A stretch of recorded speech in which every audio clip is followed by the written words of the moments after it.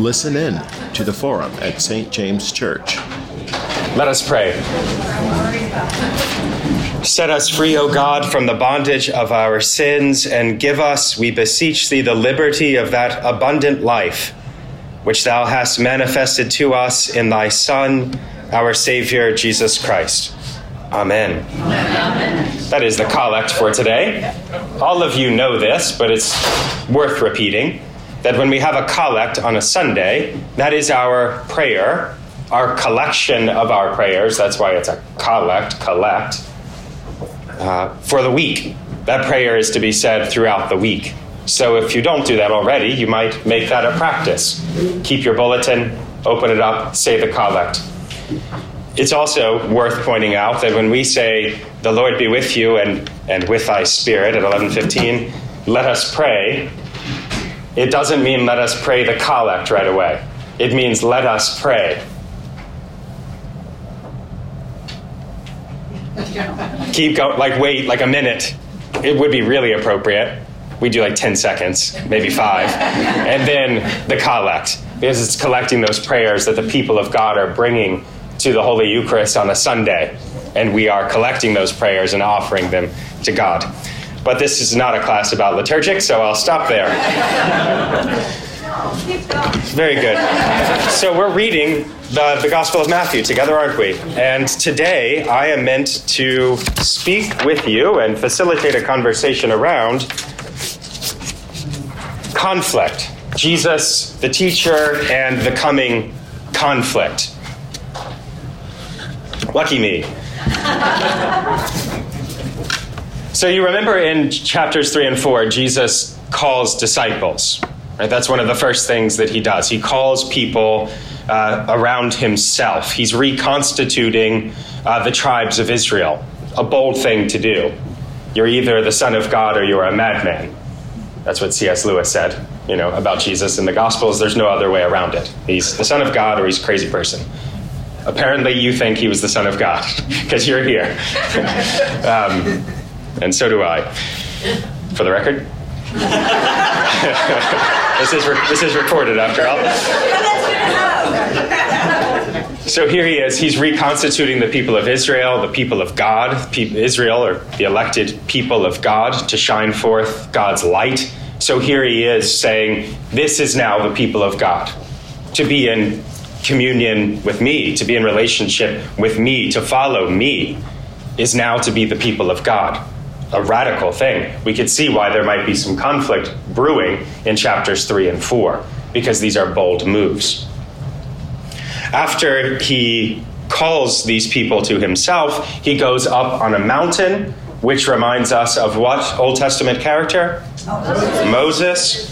And Matthew wants us to know that this is a new and improved Moses. This is Moses ratcheted up, because this is Emmanuel. This is God with us. Jesus is not just going to get a word from God. He was with God in the beginning and is now in the flesh. So he teaches with this authority as of an only son, as if he's God's very own, right? He teaches this community on the mountain and then comes down from the mountain, and we have 3 triplets of miracle stories. And Ryan looked at some of those with you not too long ago. And what these miracles do is they start to draw attention to Israel's teacher, this teacher with a capital T. Attention is coming his way.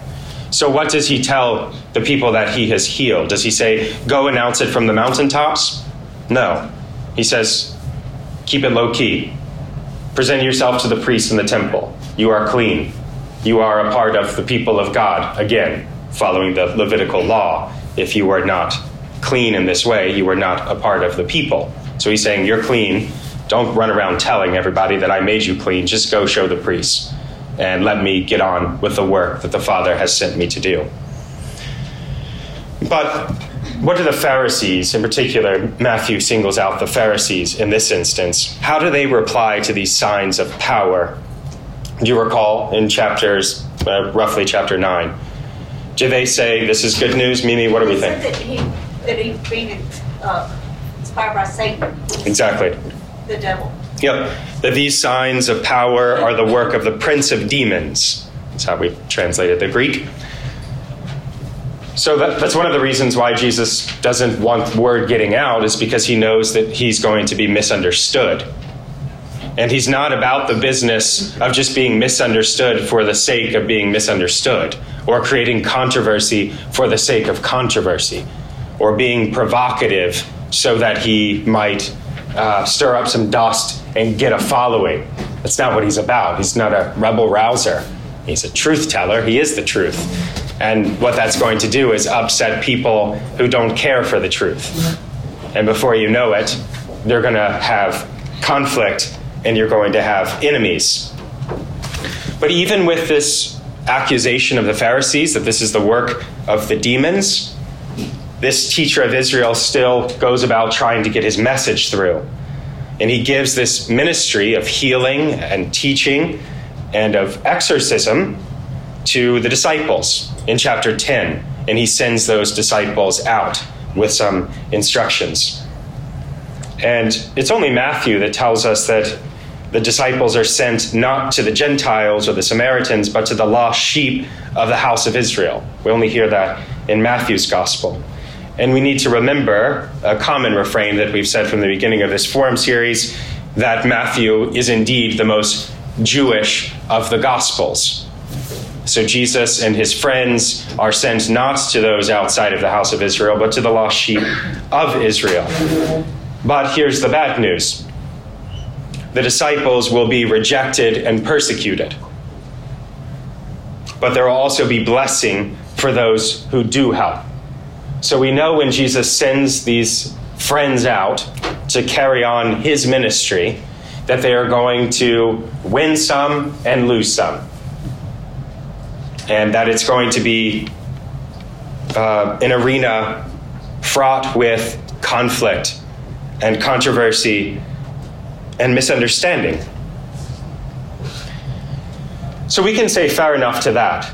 The Pharisees, the scribes, the teachers, we see that they are beginning to be uncomfortable with Jesus' teaching and what he's saying.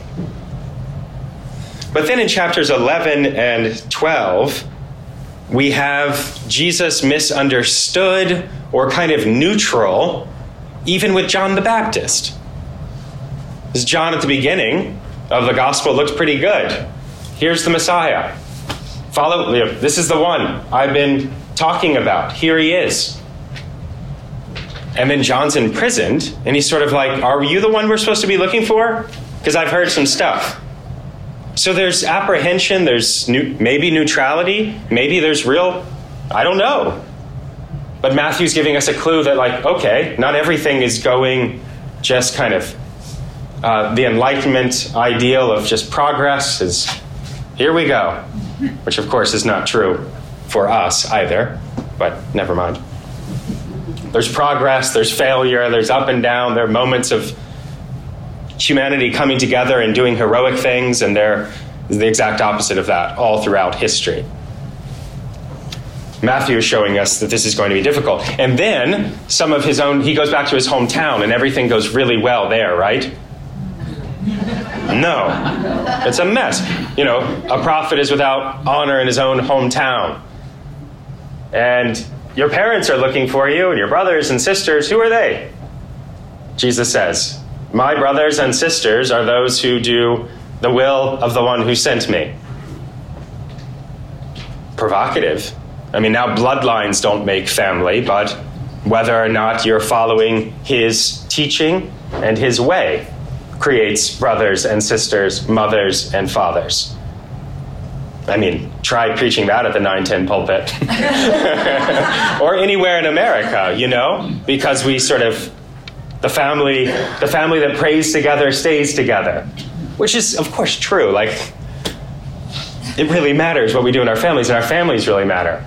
But to even believe that we're hearing in the Gospels things like, let me just bury my dad first. Let the dead bury their dead. If you can't follow me now, get out of town. This is everything. Him, following him, is even more important than the family. is what we're being forced to reckon with. Does that mean family doesn't matter? Please don't hear me saying that. It just means that this is the ball game. Follow me now for us. Okay, so you see the confusion. You have, the explicit grumbling from the Pharisees, the scribes, the teachers, and now we have the neutrality and confusion of John the Baptist and Jesus' own family and hometown. And then we get to chapter 12, and the Pharisees are upset because Jesus is plucking grain on the Sabbath. So after all of this conflict, it's not surprising that we move into a central teaching piece, a discourse in chapter 13 that is hidden in parables. And we're going to look at some of those today. There are a cluster of 5 or so parables in chapter 13. And I don't want to tip off too much about what they're about, because I want you to do some of that work. But keep in mind that in chapter 13, it's coming right after a lot of this conflict. So if he's telling parables after people are misunderstanding him, keep in mind that as you look at those parables, that's what's going on in chapters 12, 11, 10. Does that make sense? Why would Jesus say these parables after this misunderstanding is the question you might ask. All right, maybe we'll look at some of those now. But let me say this. There's something difficult about this being the most Jewish gospel and the kind of language that we get about the Pharisees, scribes, teachers. Because Jesus gets on fire in chapter 23 and starts saying, "Woe to you, scribes and Pharisees, you hypocrites. Woe to you, you scribes and Pharisees, you hypocrites." Like 8 times in a row. So if you think Jesus is always just butterflies and warm feelings, read the Bible. And it should make you uncomfortable, because it's like, oh, he sounds pretty judgmental here. Because he is. I mean, he is. And his judgment is about truth and love and God's plan of inclusion and all the things that make us feel good, that God is love, that God wants everybody a part of this. But Jesus has some fierce language. And who else said, "Woe to you, house of Israel," for thousands of years before Jesus? The prophets. The prophets spoke boldly in criticism of their own people, in judgment of their own people. Was that because they didn't like them? No, they loved them. That was their people.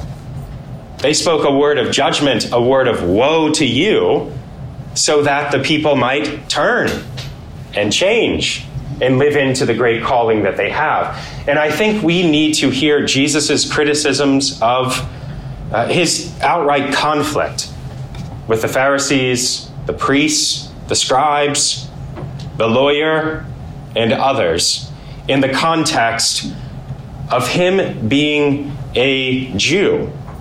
He knows, I did not come, we read in the gospel today, to abolish the law, but to fulfill it. These people, his people, have the keys to the kingdom, have God as Father. They are the light that's meant to be for all nations. So it's in a place of deep love and understanding that he has words of real criticism. So instead of hearing Pharisees, Jews, woe to you, it's about us when we read that now, because we're Jesus's friends. We're the people who have the keys. We're the ones who call God Father. So not when I hear woe to you, priest, scribe, Pharisee, ding, ding, ding, me, tie up heavy burdens for my people, etc. Not, oh, right, of course the Jews because of the law, and that was before grace, and they were in the dark. Nonsense. Matthew's having none of that. We need to have none of that. Those words are not for permission to be anti-Semitic. Those words are judgment on our own souls.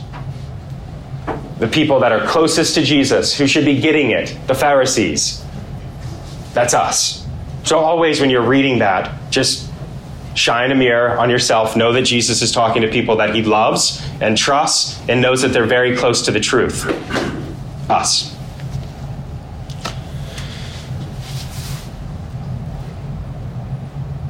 Okay. We're going to look at parables.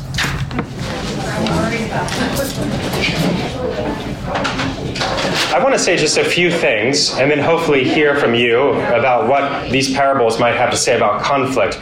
But I want to say kind of three things. Hopefully they're connected, but I feel the need to say them before our time is up. One, the church does not have to be afraid of conflict. The church tends to be a conflict-avoidant group of people, except for the few who aren't conflict avoidant. And what do I mean? That we should run around having conflict with each other? Of course not. We should be of one mind, with the same spirit of Christ and of self-serving love, washing each other's feet, being willing to lay down our lives for each other, and even to forgive our enemies. So we should be a light on a hill, at peace and one accord with each other. We should be. And we know that we're walking in the way of Christ if we are. Now, does that mean we should avoid conflict at all costs? Of course not. We can speak the truth to each other with love. Speak the truth to one another in love. Not let me tell you my truth so that I can cut you off at the knees or put a spear through your heart. I'm speaking the truth so that we might grow in love together. And because we have the truth and the truth sets us free, we can speak the truth to one another. So we don't have to be afraid of true speech as the church and as Christians in our fellowship.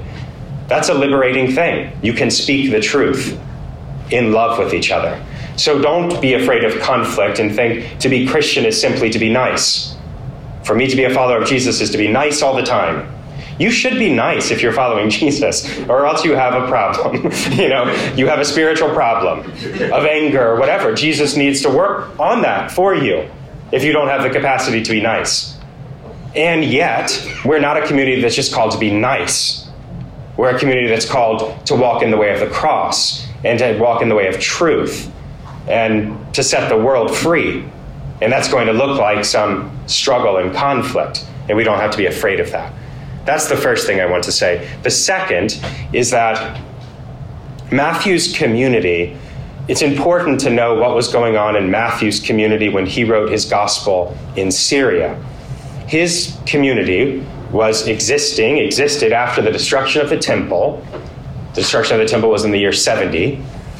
And he was with Jewish Christians, as those earliest Christians were. Jewish. That's why he could write a very Jewish gospel, because they knew what he was talking about. Those were their stories. And Jesus was the Messiah, the son of Abraham, son of David, and Emmanuel. They knew what all of that meant. But what happened after the destruction of the temple and some of the diaspora was this rabbis came together. They're working on what their identity might be. And one of the things that they did in their prayers is sort of be done with heretics, those who don't teach the law or interpret the law properly, and those Christians. Okay? So that was a break in their communion with each other. If before they were in the synagogue together, now they're not. And we even have in Matthew's gospel the language of their synagogue and our church. That's a new thing in the history of the synagogue and of Jewish Christian relations around the year 80. That's worth having in mind when we hear some of those hard words about the Pharisees in particular, is that they've expelled the Christians from their community. So just know that. And what else do I want to say? Because I said three things. I must come up with three things. There's real tension. Jesus says, I did not come to abolish the law, but to fulfill it. Yes. And not one stroke of the letter is going to pass away, right? Now, Jesus is the law. He is the law. He is not just the interpreter of the law. His way is the law. this law of love, his life, his death. So there's going to be a place, and many places, where there is real tension, to the point of saying, you are interpreting the law in such a way that it no longer fits with our interpretation. We have to sit with that paradox. I came to fulfill the law, I came for the sake of the law, and he might be interpreting it in such a way that it breaks in certain places. And I can't clean that up and make it tidy for you. We just have to sit with it. But anything that's in the law, we now understand, is so that we might be built up into his image, Christ, the Messiah. The law is about him. So there's an inherent tension. The parables. Parables are useful because they tell stories. So what at your table, if maybe you just have a representative and quickly share, what in your parable did you learn? Why would Jesus be saying this parable in the context, literarily? What do we say? Anybody want to share a thought? Please. When we first started, we thought that the wheat and the weeds were different people, that the wheat was people who were saved and the weeds were people who were not saved. But then we heard us later on that maybe there are wheat and weeds within each individual person, which would explain why it would be hard to pull out the weeds without destroying the wheat, because it's in each one of us has both wheat and weeds within us. I think that's a great read. That was what my, but that was. I think it's a very good interpretation, and it's a helpful way for us to remember that we are those who are both graciously saved and set free, and those under judgment. Both. And it's not to us to decide what part of us is weedy and what part of us is weedy. That's what God does. Yeah, and especially, God will reveal to us what part is of wheat and what is weedy, I think, in our life of prayer and reflection and throwing ourselves against the rock of Christ, who is the truth, that he will reveal our inner thoughts and be able to separate the weed and the wheats inside of us even now. Not perfectly, all of us will always be conflicted, but never should we be worried about, is that person a wheat or weeds? That's not for us to determine, that's for God to determine. So anytime you hear someone saying categorically this in judgment, don't listen to them. And Christians should be too busy pressing on with the work of building up God's kingdom and showing love to everyone that we don't have time to determine who is wheat and who might be weeds. We literally shouldn't have time to be doing that as the church. And if you do, it means you have too much time in your hands and you're not walking in the way of Jesus.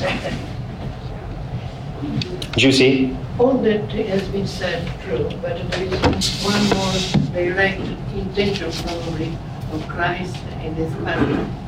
He says, don't be discouraged if not all your seeds give fruits, because those fruits will be themselves a sword to the ones who didn't get it yet, and they will multiply with the love and communication. So one of the things we should be aware of is that being the church and following in Jesus' way and being students of this teacher and taking on this way of life doesn't mean that we're going to be successful. It doesn't mean that the seeds that we're going to scatter are just going to blossom up everywhere. It doesn't mean that. If they do, thanks be to God. Thanks be to God. But faithfulness is what we're called to. Not success. Faithfulness. Walk in this way. Be these kind of people.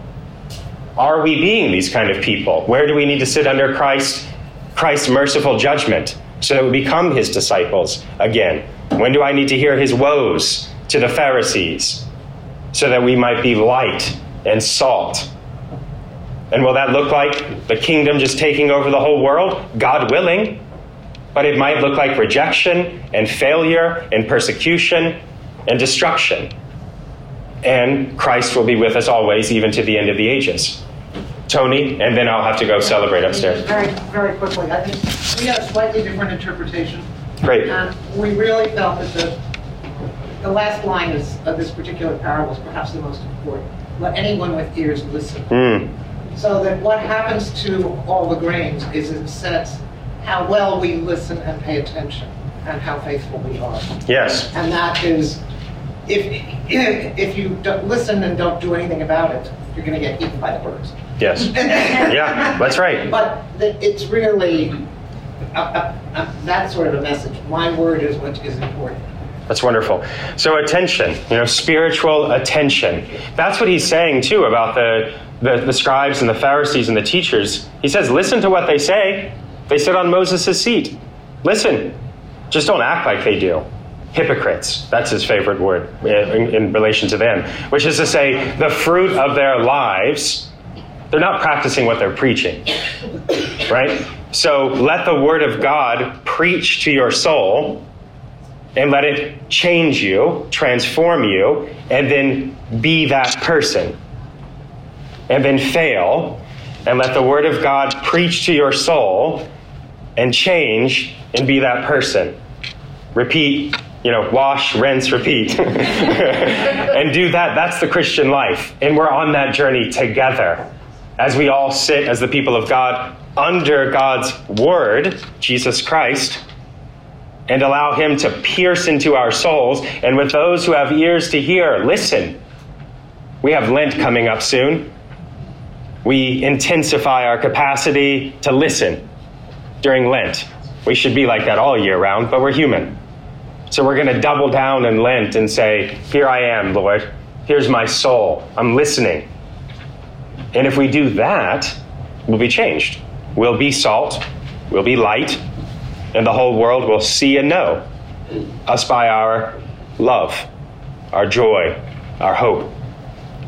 To you, Christ, I go. See you later.